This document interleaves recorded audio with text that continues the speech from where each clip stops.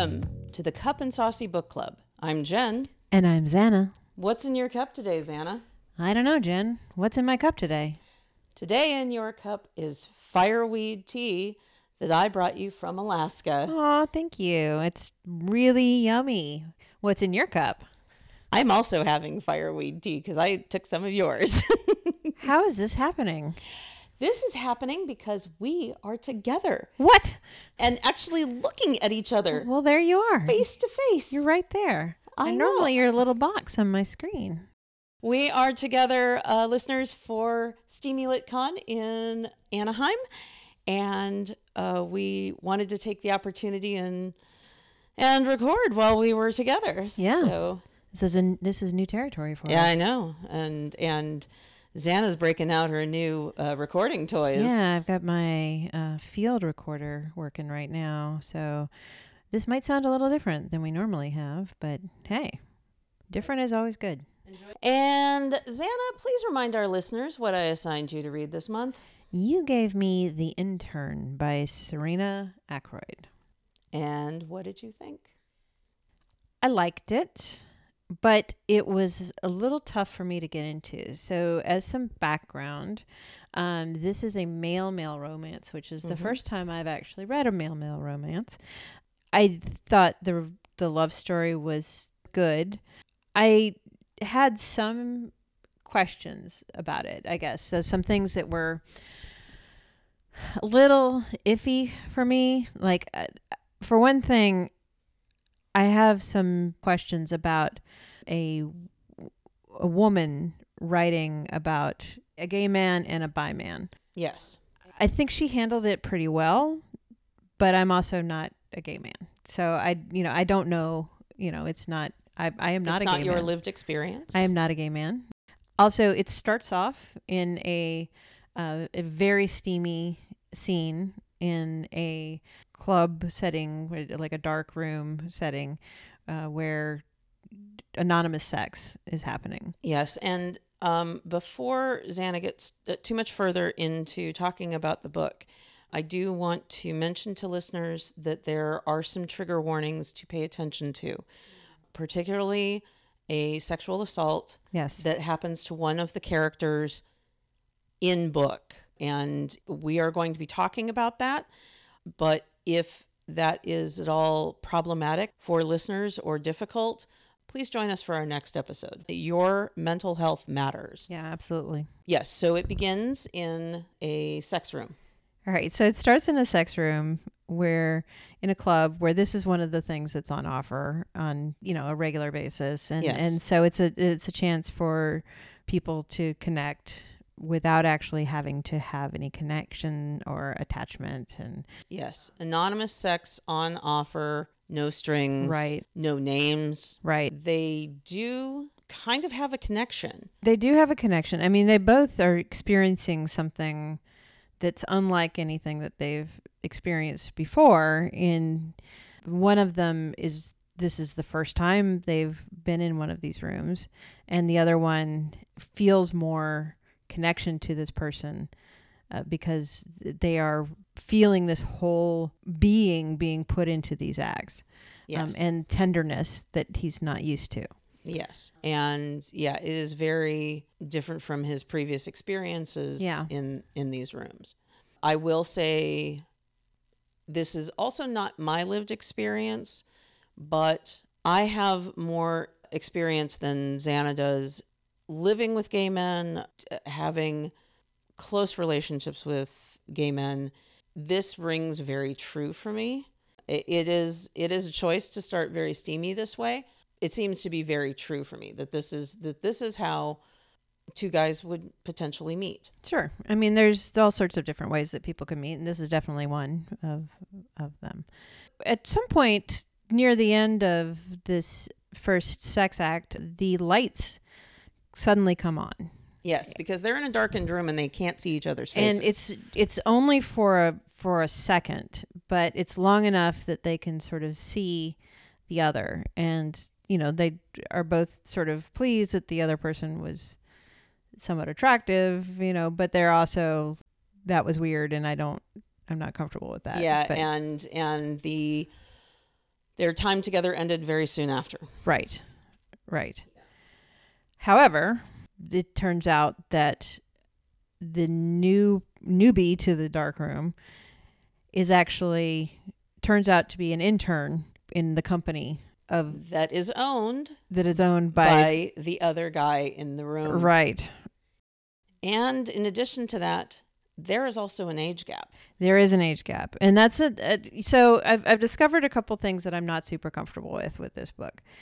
I'm not uncomfortable with the gay sex. That part is not a problem. It's, I guess, part of my question about male romances is I understand why they're lovely, and I do, I appreciate like a diversity of experience, and I don't entirely understand why there's such a huge market for male romances, but not like a big romance for female romances. I'm not sure that I can answer that question. And listeners, if you want to weigh in on this, we would love to hear from you. Yeah. I will address something else that you talked about first. Okay. A cis hetero woman writing gay romance. Right. This is not something that Serena Akeroyd normally writes. So she normally writes heterosexual couples. And it's one of the things that was actually being discussed in the panels that we have attended so far here at Steamy LitCon. Yeah, it sort of felt appropriate for us to talk about this here, where we have been talking about diversity in romance. And yes. And one of the things that was mentioned is that you can be outside of the characters that you are writing. Right. And even if that is not your lived experience, as long as you go to those who do represent that population. Yeah. And make sure that that is true for them, and that, sensitivity readers or experts in a particular field, specifically like therapists, if you're talking about, mental health diversity, or if they have physical disabilities, that you're talking to disability advocates.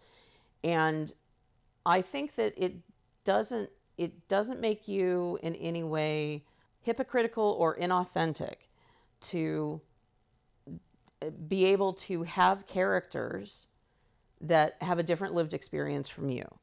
That's something that is actually something that we should all be doing.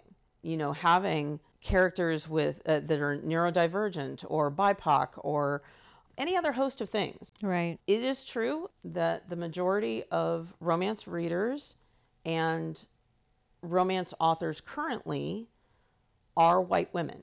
However, that is changing, which is great. Which is wonderful. And the hetero white women need to also, in order for the change to take place and take hold, it's up to white women who already have the privilege to bring those stories into the mainstream. This is my opinion. Yeah, no, I mean, it's a fair point. I mean, it is a fair point. It is something, this is the one thing that you sort of talk about in gender equality in the workplace is that, the people in power are usually the cishet white males. And for there to be any progress for everyone else, they have to buy in, and they have to be the voices who are saying, that these things need to change, because otherwise nothing is going to change. And so to your point, I do agree that, having somebody who already has a pretty strong, loud platform to be able to raise up these stories and maybe give an opportunity for Black male LGBTQ writer to, to write about his stories or whatever, whatever it is. It just, you're expanding the platform to the point where it's not abnormal. And one of the things that was also discussed is about how the romance market, the mainstream publishers that's corporations with, that answer that the bottom line is really... The bottom line is the most important. if we want to see the real change, then we have to show them what that change is going to look like by buying the books. Right. And telling the stories that reflect that change. And it is still important to buy the books from the BIPOC authors, from the LGBTQ authors. Exactly. It's very important to do that. But I do understand the point, given some of the panels that we've heard today about, well, but the people who already are in power have to also sing those stories out. If you want to call yourself an ally or an advocate, then it's essentially putting your money where your mouth is. Before we continue any more into Xana's review, I have to give a full disclosure here in that this book in particular, the story resonated with me on a very personal level. Many years ago, I lost a friend to AIDS who, the character of Micah, who is the intern, the younger of the two men, Micah reminded me quite a bit of my friend. And in fact, even the cover model for the book reminded me of my friend. Yeah, I can see where that would be a pretty resonant. Yes. Impact. And this, I actually sent a message to Serena Akeroyd and told her that this is the happily ever after that my friend never got, because he died in his 20s of AIDS. So, the real conversations that happen after a book like this, I mean, any book that makes you think, but really the ones that most resonate with me are when I recognize the characters in a book and say, I know these people. Right. And I had not really thought of it before, but the character of Micah definitely is one that I recognize. Yeah, and I can see that. So I had similar, well, no, not at all similar.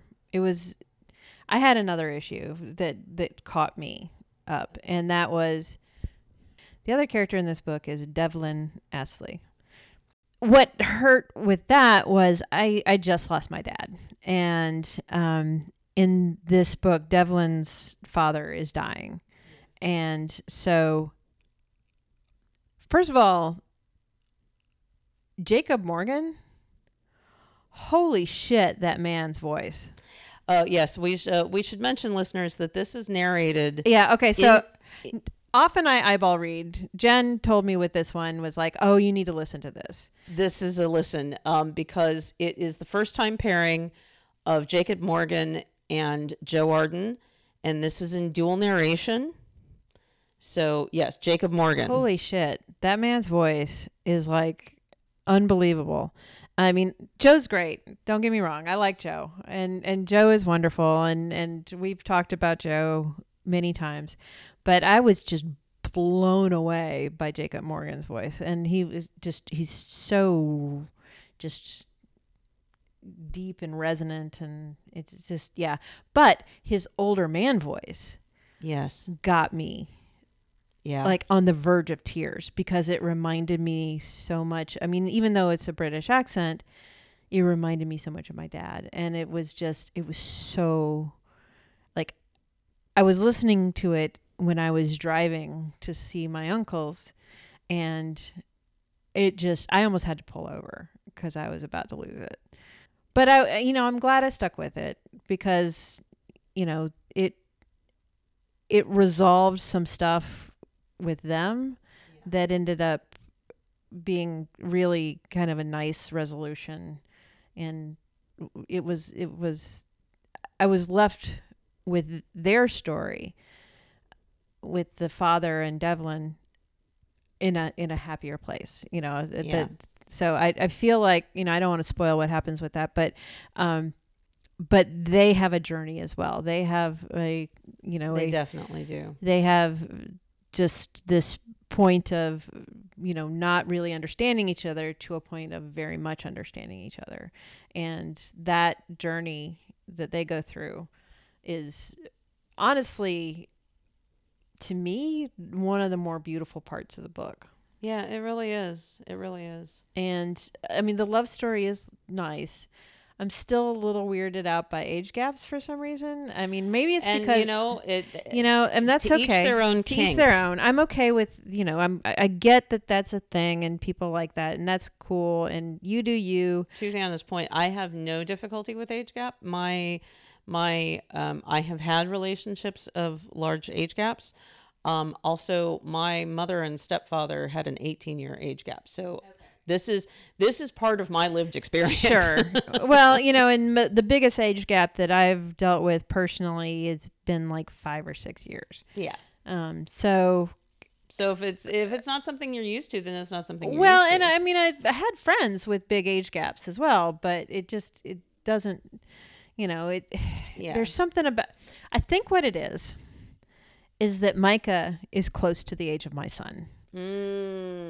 And so it was okay. Yeah. And so it's like, okay, I understand that my son is an adult with an adult, with adult sensibilities. He can make his own choices about what he does with his body. But I'm also like, I don't want to hear about it. I want him to be able to come to me anytime he wants to talk about it. And we do. We've talked about this as he's grown, as he's matured. Yes. And I have received permission from my son to talk about this. My son recently came out to us as being on the within the LGBTQIA plus community.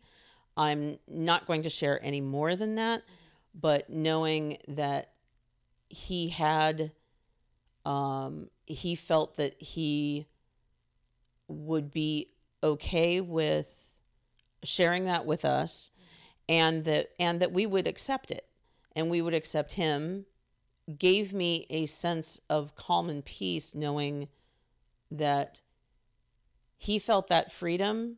And that he knew that we weren't going to, turn him away, right. Disown him, whatever. And that is one thing that is Micah's experience within the book, is that his parents disown him. That's true. And, that's something that I actually that made me more uncomfortable than the age gap or anything else, is how unaccepting some of the people in this book are. Yeah. But that's the reality. That's totally reality. And especially in the world that we have and especially in this country right now, is that something that we're dealing with all the time. And again, something that you need to sort of understand, that when you're talking about legislating people's sex lives, then you're talking about not just a nebulous idea. You're talking about human beings. You're talking about people and their lives and their ability to love who they love and to make their own choices, right, with the same free will that you yourself have. Right. That those ideas, without leaning too heavily into our personal politics. Right. We come from the perspective of there is a love story for everyone, unless you're a genocidal maniac. There is a love story for everyone, and everyone deserves to tell the story. To be fair, genocidal maniacs do actually have their own love stories. Yeah, they do. But they're a little bit weird, and I just don't want to hear it. Yeah, But yes, you're right. Whether or not they deserve it, there's the thing. There you go. Yeah, but so everyone deserves a love story, and not only deserves a love story, but deserves to tell their own. Mm-hmm.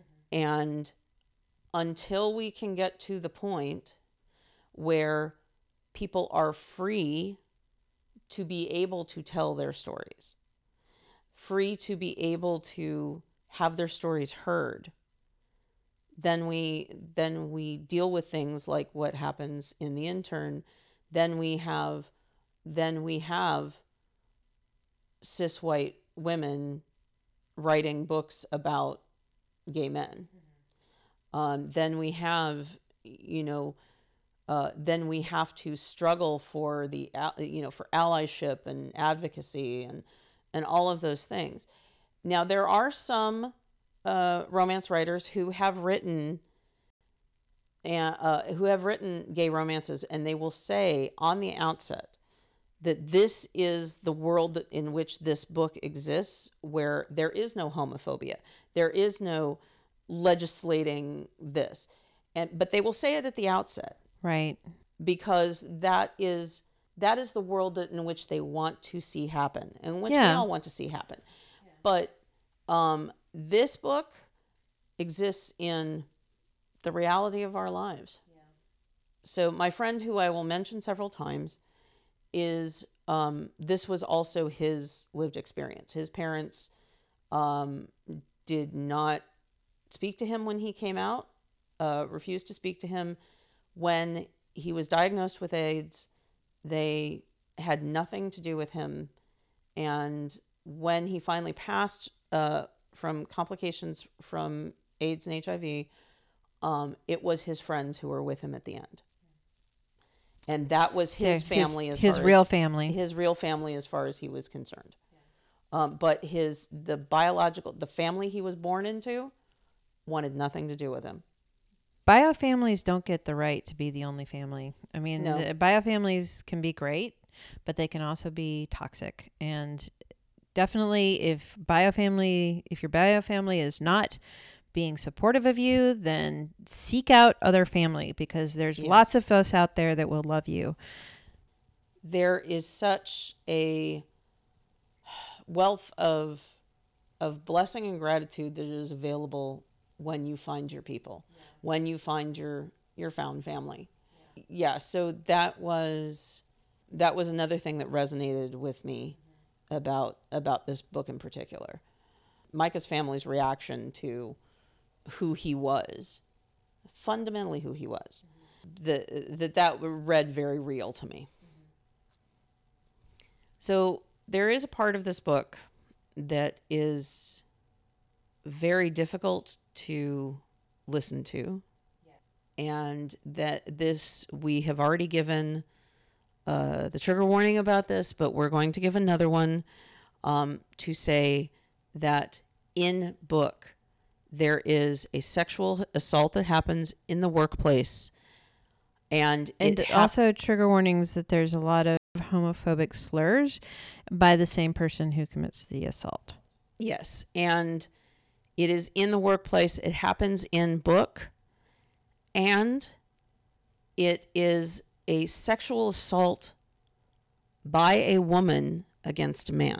Right. So it's like this woman has done it before, but she has gotten away with it. She's gotten away with it because, for one thing, so female predators do exist. Yes, they do. It's not the ones you hear about all the time, but they definitely do exist. And this is probably the most underreported type of sexual assault. But in the book, so this is somebody who works for Devlin, but is Micah's boss. Yes. More direct boss. And she is, they've been trying to get rid of her because she's...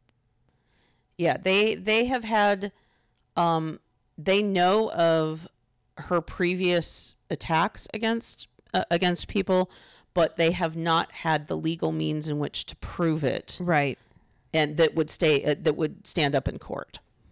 She's been accused of harassing, but and then she actually, no, that's right, because there was the attack there was the attack that happens.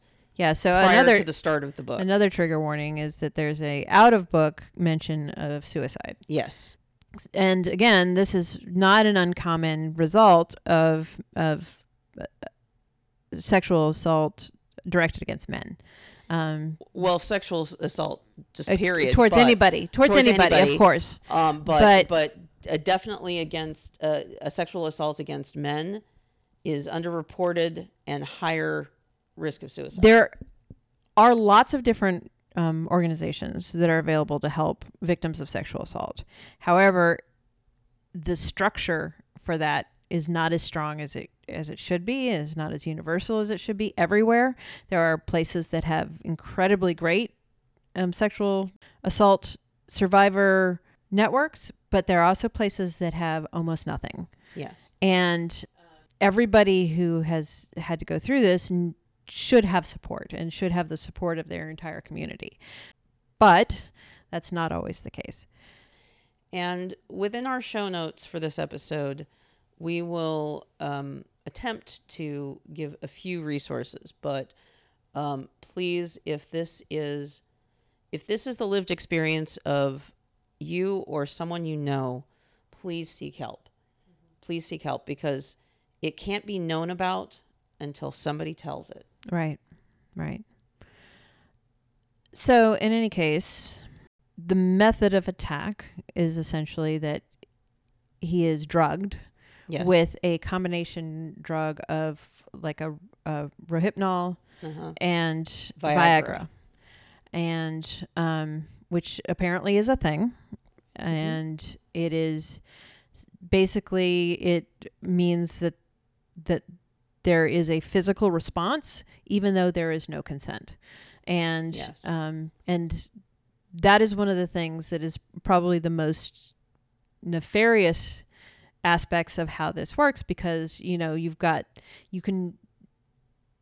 it's hard for somebody to argue that they were that they didn't want it, that they didn't want this, and that they did not have, they did not consent to this, right, when there is a sexual response, right. But even if you aren't given Viagra, even if you can have a physiological response to assault and still not want this to happen. And that's something that's very important for everyone to understand, is that even if your body responds, it doesn't mean that you wanted it.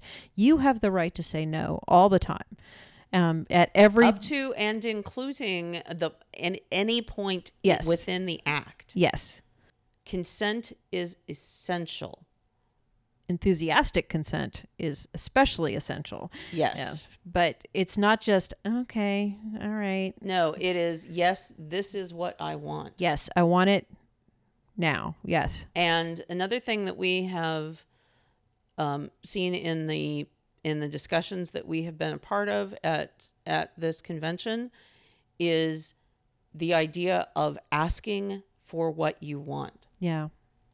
At every stage and every point in, and within romance books, having the characters ask for what they want is actually sexier than just doing the thing. Oh yeah. It's very sexy. And we have said from the beginning, consent is sexy. Yes, it is. Enthusiastic consent is even sexier. Yes. Yes. So that is not what happens here. And the recovery of this, the journey that Micah has to take, is difficult to read. It is. Yeah, it is. Because he is in a relationship with Devlin at this point, and for both the victim and the loved ones of a victim, this is difficult for both of them for different reasons. And so the initial parts, I had a little trouble connecting to because of the age gap, because of some of the other stuff.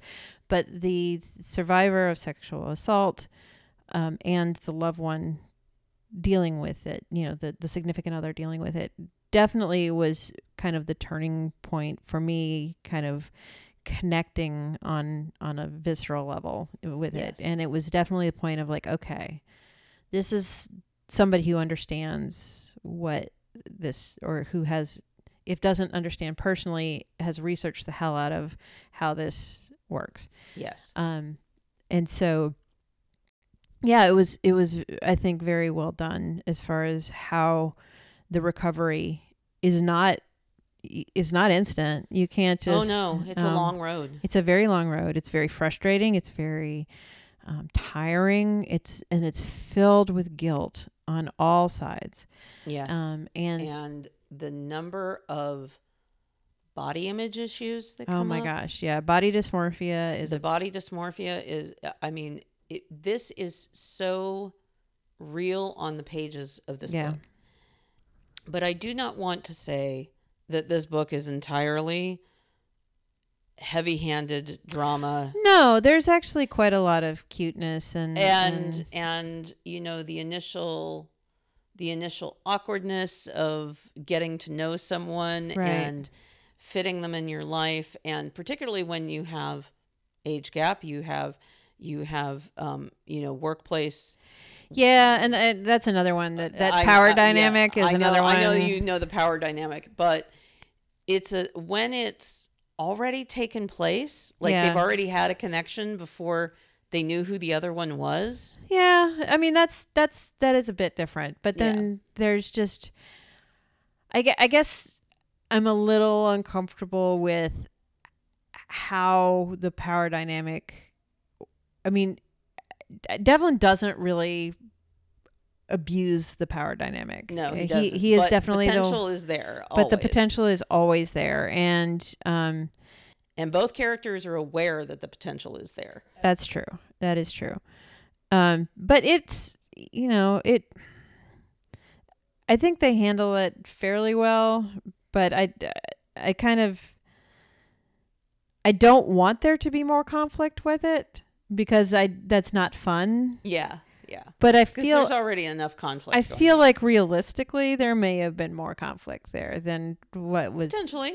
But again, you know, that's whatever story, you know. Yeah.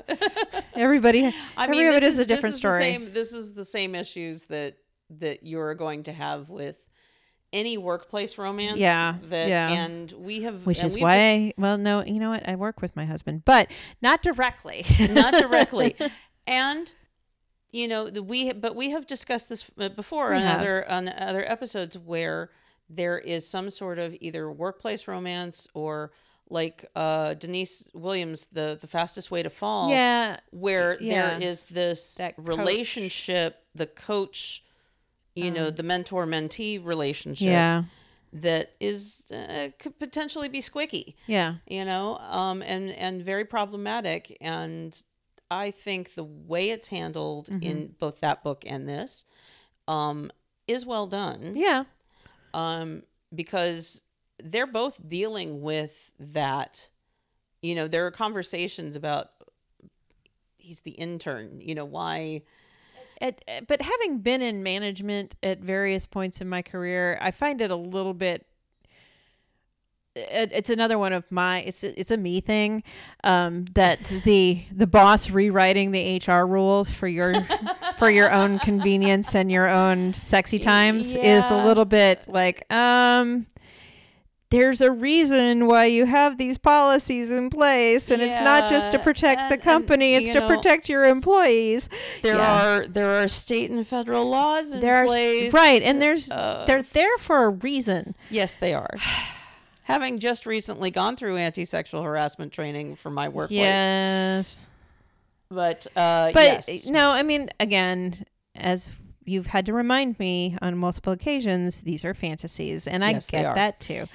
And one of the things that I was reminded of, actually having gone through the anti-harassment training in my workplace, is that the difference here is the consent issue. It always comes back to consent. Right. It is harassment when a party does not consent. Okay.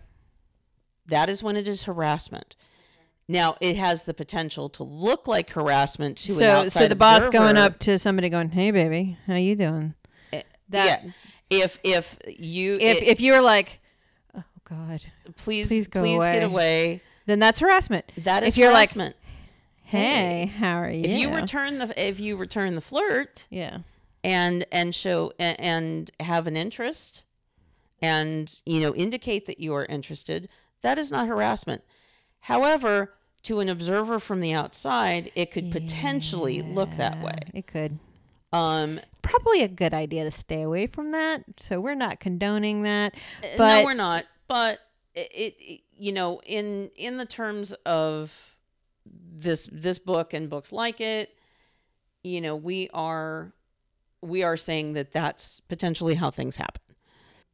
So, the office place romance is not going away. No. Because it's actually probably the most realistic scenario there is. It is. It is. For how to meet your spouse, but or the CEO, how to meet your significant other. The CEO dating an intern is not the most realistic. No, that is not the most realistic. I will agree.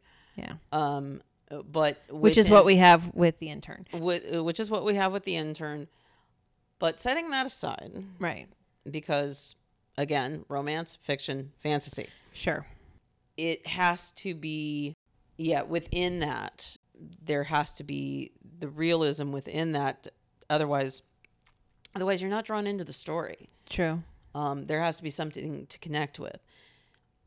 You mentioned earlier the narration. Yes. With Jacob Morgan and Joe Arden. These two have not worked together before, but you wouldn't know it listening to this book. No, you wouldn't. When one character is doing a British accent and another one's doing an American, when you have a dual narration where they have to speak as the other character, right, there's often a disconnect that happens because the accents don't match. Right. There were times for me listening to this book when I was not sure that I wasn't listening to a duet. The vocal match was pretty good overall. There were a couple of moments where I felt like it didn't quite fit, but for the most part, it was very good. Yeah, but I mean, you're talking about over the course of a 10-hour audiobook. So True. It's not always going to be perfect. Yeah, but it was very, very good. I mean, these are obviously incredibly talented actors who are doing this. Yeah, but it was a. I do hope that they can work together again, because I don't want to think that this is the one and only time that they're going to do it. I agree, but I also want to hear more from Jacob Morgan, because holy crap. All right, I will get and Xana has just entered her Jacob Morgan era, and I will make I like that voice. Okay, and I will make some recommendations for you based on that. And listeners, if you know of anything that I'm not thinking of right off the top, please send them in, because I have listened to, I would say, about a dozen Jacob Morgan narrations at this point, but I know there's lots more, and yeah, I mean, that's not a voice I would turn off. So no, it's not. No.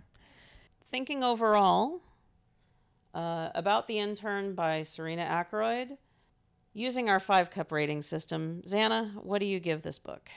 So rating it based on sort of my initial impressions, but then adding the emotional impact it had, because it got me in the feels.